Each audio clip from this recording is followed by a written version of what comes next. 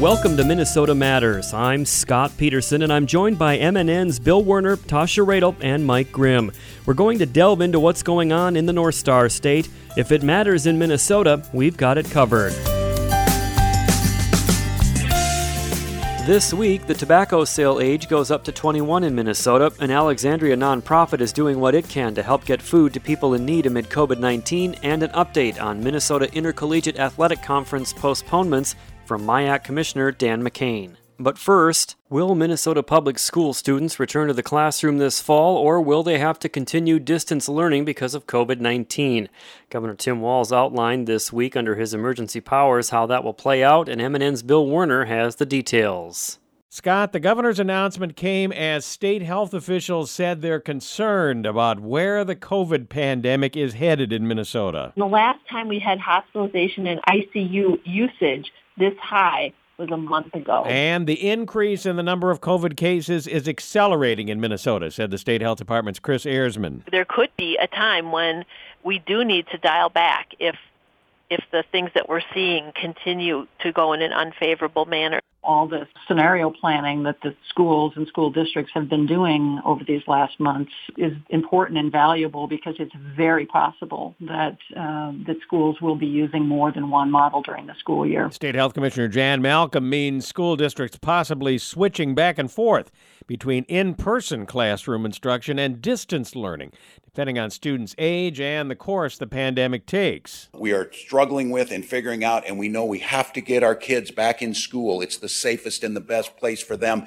to be able to grow as people, and we need to make sure that safety extends to their physical health. Some teachers in the Twin Cities in particular continued urging the governor not to allow in-person classroom instruction, at least for the start of the school year. Nick Faber, president of the St. Paul Federation of Teachers. If you've ever tried to have 30 kindergartners social distance from each other and not share their crayons and not put things in their mouths and not sneeze on each other, that's pretty hard to do. And Faber said for older students, class sizes are so big, trying to get kids to be able to social distance within some of our buildings is nearly impossible. Denise Speck, head of the Education Minnesota Teachers Union, said she believes some schools are ready to fully reopen because they have classrooms large enough to accommodate spacing plus other resources. But I do know that there are some schools that are just not ready to open safely. Perhaps they don't have enough staff. Perhaps they haven't figured out busing. Maybe they don't have enough cleaning supplies to start. I want to be in school. I love my students. But I think that there are so many things that are going to prevent us from doing a good job under these conditions that we need to continue with distance learning. West St. Paul teacher Sarah Lund. A survey by the Education Minnesota Teachers Union found only 17% of its members support going back to fully in-person classroom instruction this fall. Nearly one-half say distance learning should be continued. 29% prefer hybrid classes. On Thursday, the governor's announcement. Each individual school district in Minnesota will work with state officials to evaluate local spread of COVID and that district's preparedness before deciding whether students there are back in the classroom this fall or distance learning continues or a combination of the two. And the governor said the state will also work with school districts to determine if they need to dial between the various learning methods depending on the progression of COVID in their particular community. This plan alone won't work if community spread accelerates. This plan won't work if people choose to gather in large groups, and we get it if it's asymptomatic. And what that will end up doing is it will end up impacting our children. And again, it's not their fault. COVID's not their fault. The Walz administration says its plan preserves local control by school districts, but Republican Senator Carla Nelson from Rochester questions that. Everybody believes that more guidance, more science is important, but the governor's comments, the comments from his staff, make me very concerned about whether it's guidance or a mandate. Walz responded his plan. It's not perfect. I wish there was a way that I could tell you, yep, this is going to happen. When people say open schools, that's not a plan. That's a slogan. We all believe we need to get our students back there. Nelson responded, local decisions are the best way to do that. I don't know any school district that would choose to disregard the science, nor do I know any parent who would send their child to a school if they felt it was not safe. The governor responded COVID case guidance in his plan for school districts is not drawn in stone. Maybe a situation like we saw in Marshall and we saw in Austin, where it was tied to a business that was a place where we could get a handle on it and get relatively quickly. We could still, in theory, be able to operate our schools in that. Parents and educators want and they need clarity on what the school year will look like, but they did not get that today. Said Senator Nelson, who argues the governor's announcement should have come 6 weeks earlier, not this close to the start of the school year. Education Minnesota Teachers Union President Denise Speck responded, if school districts don't have enough time to decide on classroom instruction or distance learning before the school year begins, let's start a little later if we're not ready. There's no need to frustrate students and families and staff when we can just be flexible. State Health Commissioner Jan Malcolm acknowledged COVID cases will crop up in Minnesota schools this fall. The key will be how well can we identify that, assess that, and control that right away. Deputy State Education Commissioner Heather Mueller promised every K-12 student in the classroom will receive a cloth face mask plus 3 extra disposable masks. And that's because, quite frankly, a lot of us might forget them. And we never want a face mask to be a reason that a student isn't able to come into the building. And Mueller said every K-12 teacher will receive a cloth face mask and a clear face shield, and will also have 1 COVID test available to them. Education Minnesota Teachers Union President Denise Speck said about that. I think that most educators will appreciate the thought. I think it says that the state of Minnesota cares about their safety. I would say that it probably isn't enough. Scott? Thank you, Bill. Minnesota Matters returns after this. You, my friend, have connections in the government. Yes, you. USA.gov, the official source for government information on thousands of topics. And like any good connection, there's no telling where it can take you. Why, one day you're getting student loan information. Next thing you know, you need job hunting tips. Today's road construction info could have you searching for telecommuting ideas tomorrow. The more you use USA.gov, the more uses you'll find for it. Passport applications, for example. They've been known to lead to a sudden interest in travel advisories. Our new mobile apps will even update you on the go. So whether you have information to get or ideas to give your government, check out USA.gov. Who knows? Lottery results today could lead to retirement planning tomorrow.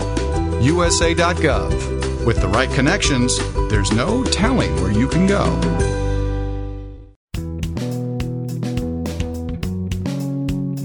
Welcome back to Minnesota Matters. I'm Scott Peterson. On Saturday, August 1st, the tobacco buying age in Minnesota is officially raised to 21. I recently spoke with Laura Smith with Minnesotans for a Smoke-Free Generation about what this important law means for youth throughout the state. Well, this is really a landmark day for Minnesota. On August 1st, the tobacco sale age statewide becomes 21 following a federal law that went into effect in December. This is a really important step toward reducing youth tobacco use and preventing youth addiction, and we really hope that it's the first of many steps to preventing youth addiction to tobacco in all forms. You sort of addressed my next question in that answer, but if you could maybe just sort of reiterate a little bit, what is the goal of Tobacco 21? Tobacco 21, we know, will reduce youth tobacco use and save lives. So it helps get tobacco products farther away from young people, especially in the 14, 15, 16, 17-year-olds, because we know that there are a few 21-year-olds in their social circles, but many 18-year-olds. So the goal is to make it harder for youth to access these products. And you said that Tobacco 21 is hopefully an important first step. What are some of the other steps that you think need to be taken to curb especially youth tobacco use? Ending the sale of all flavored tobacco products and investing in youth tobacco prevention are really the next two things that we'll be working on. We know that those work together with Tobacco 21 to help reduce youth tobacco use and make it so that we're attacking the youth tobacco epidemic from all angles. And obviously, lawmakers coming back for the regular next session in January. What will be some of the more significant pushes that Minnesotans for a Smoke-Free Generation will be touting in the next legislative session? Well, there's a really urgent need to invest in sustainable prevention funding, especially when it comes to tobacco. Clearway, Minnesota will be sunsetting in 2021, so we're facing a really big gap in prevention for youth. So that's the main thing that we'll be asking lawmakers to find sustainable ways to invest in those kinds of youth prevention that Clearway typically has done over the years. And we're also working to end the sale of flavored tobacco products, including and especially menthol tobacco, because we know that they not only attract youth, but lead to the kind of tobacco-related health disparities that we find really unconscionable in Minnesota. Laura, I know when we talked before, after the federal change was enacted, it seemed as though that there was some confusion on what the actual law was. Is that the case here at the state level as well, or do you think people are pretty much on the same page about what it means?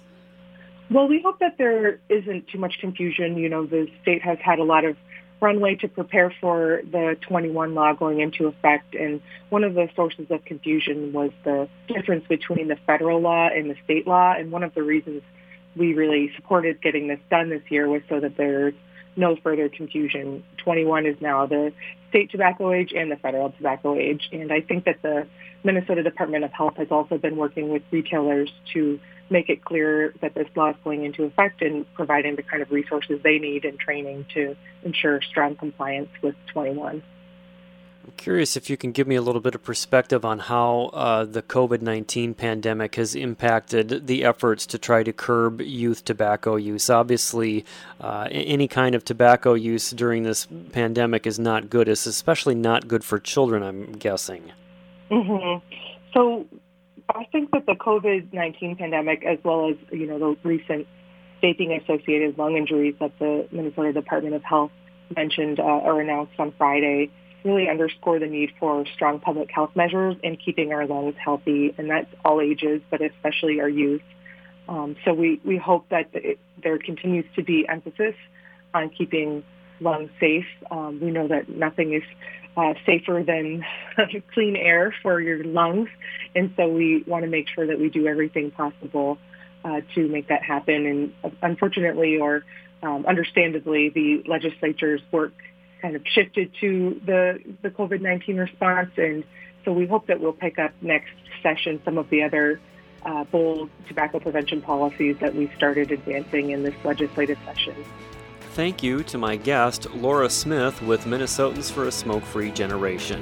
Minnesota Matters will return after this.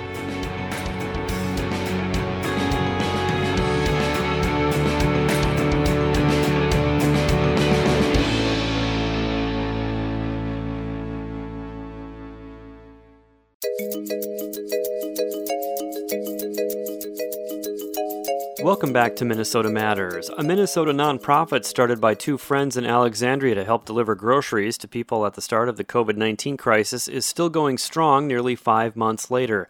J.W. Cox tells us how Helping Hands Alexandria is continuing to adapt their mission to serve the community. Scott, it was a simple concept at first that required an extraordinary amount of work, and Helping Hands founder Kelsey Tim says she never thought her inspiration in the early spring would still be a reality in late summer. I probably would have laughed because I was really tired in April and March, but we just put up some boundaries so that there would be longevity and just having kind of more working hours. And so I think because of that, and then just that people still want to help, that we've been able to continue on with this group. The project got off the ground thanks to Tim and her friend Natil Dahmer. Their original scope was quite narrow. Grocery runs and pharmacy runs for the people that needed to stay home, the people with compromised immune systems, the elderly, are those that were just afraid to leave their house. And it has expanded into so much more than that.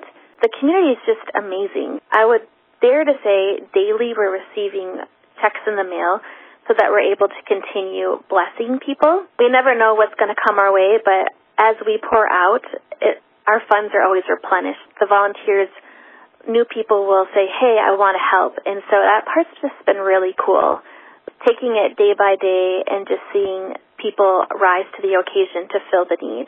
But once the duo made some headway in their original mission, they saw more and more needs in the community and have pivoted over the last 5 months to meet whatever needs they could. We helped coordinate the sewing of masks. That's when the PPE that was hard to find for the medical professionals. And so we had a small group of people that kind of rallied the troops, and our group was able to sew over 20,000 masks. We've done a decent amount with the nursing home residents. They've really been on our heart, where we've rallied people to send cards, and people have sewn flowers. We still continue to do grocery deliveries for them. We provided radios. A lot of them are isolated, and so we had radios so they're able to actually listen to Praise Live where I work. We did some drive-by birthday parties.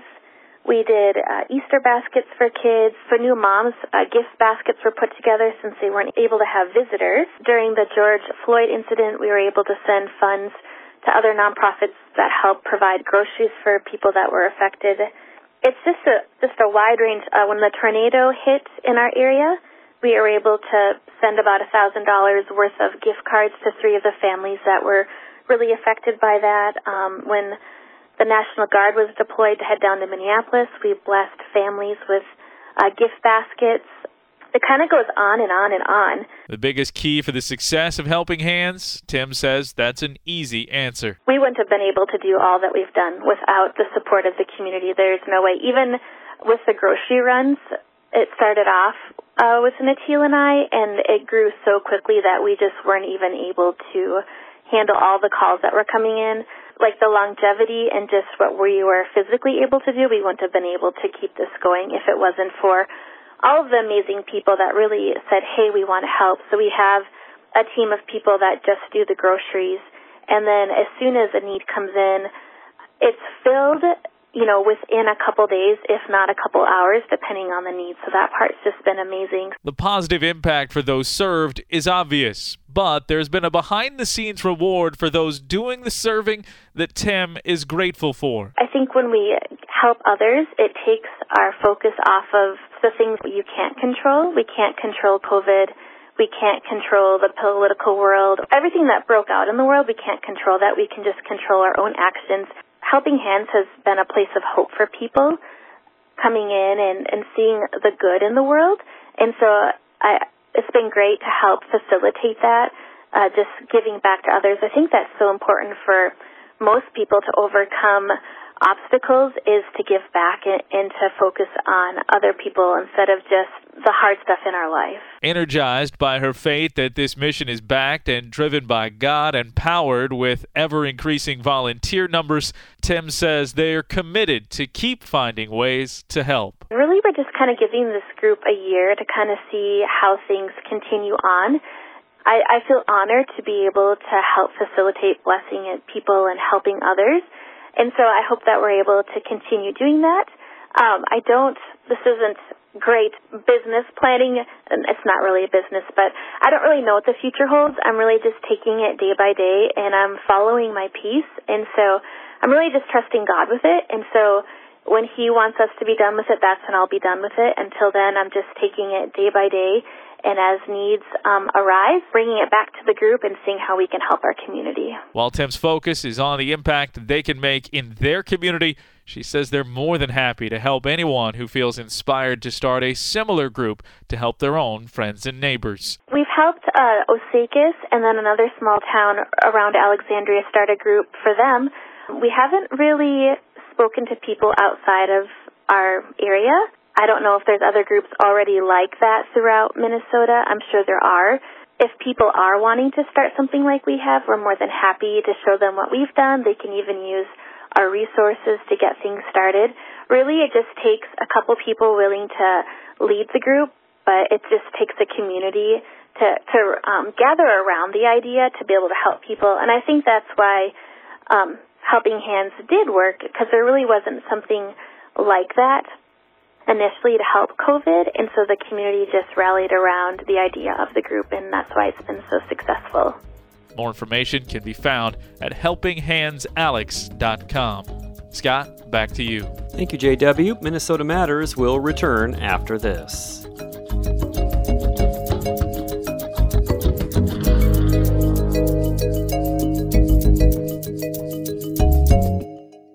might you save?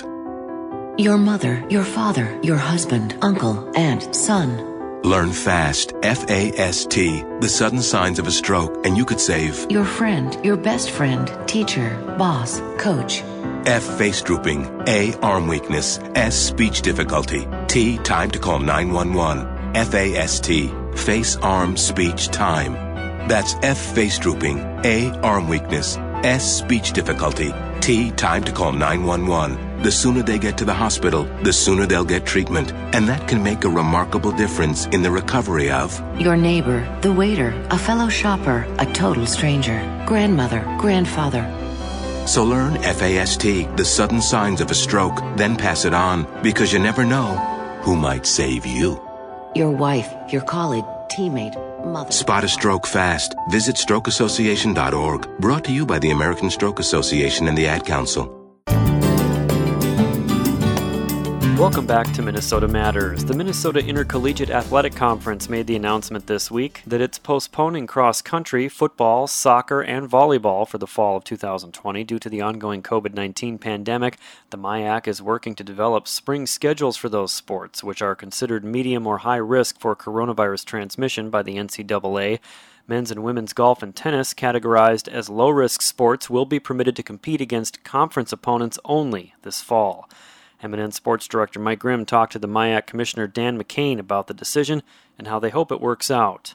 Yeah, certainly COVID has had a major impact on collegiate athletics and within the MIAC, which is spread out across Minnesota, member institutions. We had to make a very difficult decision to move many of our fall sports to the spring, which we've never done before. And that means we're going to pick up football, soccer, volleyball, and cross country and move that competitive season from the fall to the spring. We're still going to let them practice in the fall, which is I think is a good thing, and it's going to allow those students to come back and engage with their teammates and re-socialize on their campuses. But this year is going to look much different for that set of student athletes. Take us through the process in terms of coming to the conclusion that this is the proper route given the health situation. Who had the input? Who did you consult with? I'm sure athletic directors, presidents, health officials, state officials. Kind of take us through that process, because I'm sure it obviously wasn't something that the decision you guys took lightly. Yeah, it was a number of groups that we consulted with, and we started many months ago, back as soon as our spring sports got canceled last March, and we started meeting with our athletic trainers, our athletic directors, the women administrators, and we started to develop a plan of how do we return to athletics safely and what made sound decisions. And from there, we started to meet with the Minnesota Department of Health. We engaged with the NCAA, and ultimately we were pointing to being able to play this fall. We started initially eliminating non-conference contests to really shrink the pool of people that we were going to play, and the opportunities that really just focus on the safety of our campuses of the MIAC. But ultimately, it became just too difficult to figure out how we're going to move forward. We had one school, Carleton College, that had already announced that they were not going to sponsor competitive athletics or competition in the fall segment. And ultimately, that's where we've gone with the rest of our membership at this point. But it really was about that safety of the student and the travel challenges, along with the testing component. The NCAA just recently announced that there was going to be some testing recommendations for high-risk and medium-risk sports, and we also wanted to be good citizens. We knew that testing is not necessarily readily available throughout the state, and we wanted to make sure that those tests are available for those that really need it, not just testing asymptomatic individuals so that we could play athletics at this portion. Once that changes, once testing becomes more available, I think we'll take a stronger look at that. Do you have a timeline now, Dan, as well, when we talk about moving it into the spring, these fall sports? What does the calendar now look like? When would football potentially start if all goes to plan? We're still having those discussions, and we're engaging our athletic directors, our athletic training staff, and our coaches to figure out what makes sense. What is going to be a good experience for those student athletes? Things are going to change, and that's what I continue to tell everyone, is that this year will look much different, but we still want to provide that exciting opportunity because we know our communities love the athletics, a football game this fall. Obviously, it is exciting. It is fun, and we lead the attendance across the entire NCAA Division III with football attendance. And obviously, no one's going to lead it this year, likely, for the fall segment. But we hope that we can be back in position to provide that. In terms of, I think we're looking at around sometime in late March throughout April, possibly into May, would be a segment that we would compete those fall sports into the spring. You mentioned attendance. I'd be remiss, and obviously this doesn't just impact football, as you mentioned. There are obviously other fall sports, but in terms of attention, that St. John's game, would potentially the final one ever, was going to be played indoors, but for different reasons, for big crowds, for a big attendance, it was going to be important. Any word or any update on if that can be salvaged for the spring and that they can play that game, and whether it be indoors or wherever it might be? That certainly is a marquee matchup, the Tommy Johnny football game, and anytime they come together in any sport. And that's something that as we start to plan our spring season and how we will lay out the contests, I want to make sure that one is included in the schedule. I think that's a really special rivalry that I want to see occur any chance that we have. And so if we're in position to have that competitive season from the fall to the spring, we're going to make sure that that's on the docket. Dan, what's the general feedback been like once the announcement's been made, the decision's been made? Obviously, people within the conference that were decision makers knew, but now I'm talking alums, general fans, parents of players, all of that. As the word got out, what's the general feedback been like now in relation to this decision that you've been hearing? Yeah, definitely a lot of disappointment. These student athletes, they're all going to school to get an education, but a big part of their experience is playing athletics. And, obviously there's seniors that are impacted that likely will not come back for another season. And so I think they're just trying to wrap their heads around what does this mean for that experience for them on a campus. But overall, everyone understands the situation we're in, and I think they appreciate that health and safety is a driving force for us, and we're living what we say to make sure that they know that we are trying to protect them. And at this point, we're learning more and more about virus spread and testing, and so the good news is that we're going to have that competitive season in the spring, and that is exciting, and I think that gives hope for those individuals and anybody in our communities that follow MIAC athletics and want to be involved whether it's a fan or we have a lot of officials, and so there's a lot of people that I think we've given some hope to say we're going to shift it, and I think that's exciting. That's Minnesota Intercollegiate Athletic Conference Commissioner Dan McCain with MNN Sports Director Mike Grimm. McCain says the conference will continue to monitor the health situation on a daily basis. That's going to do it for us for this week. Thank you for listening, and please tune in again next week for Minnesota Matters on this MNN station.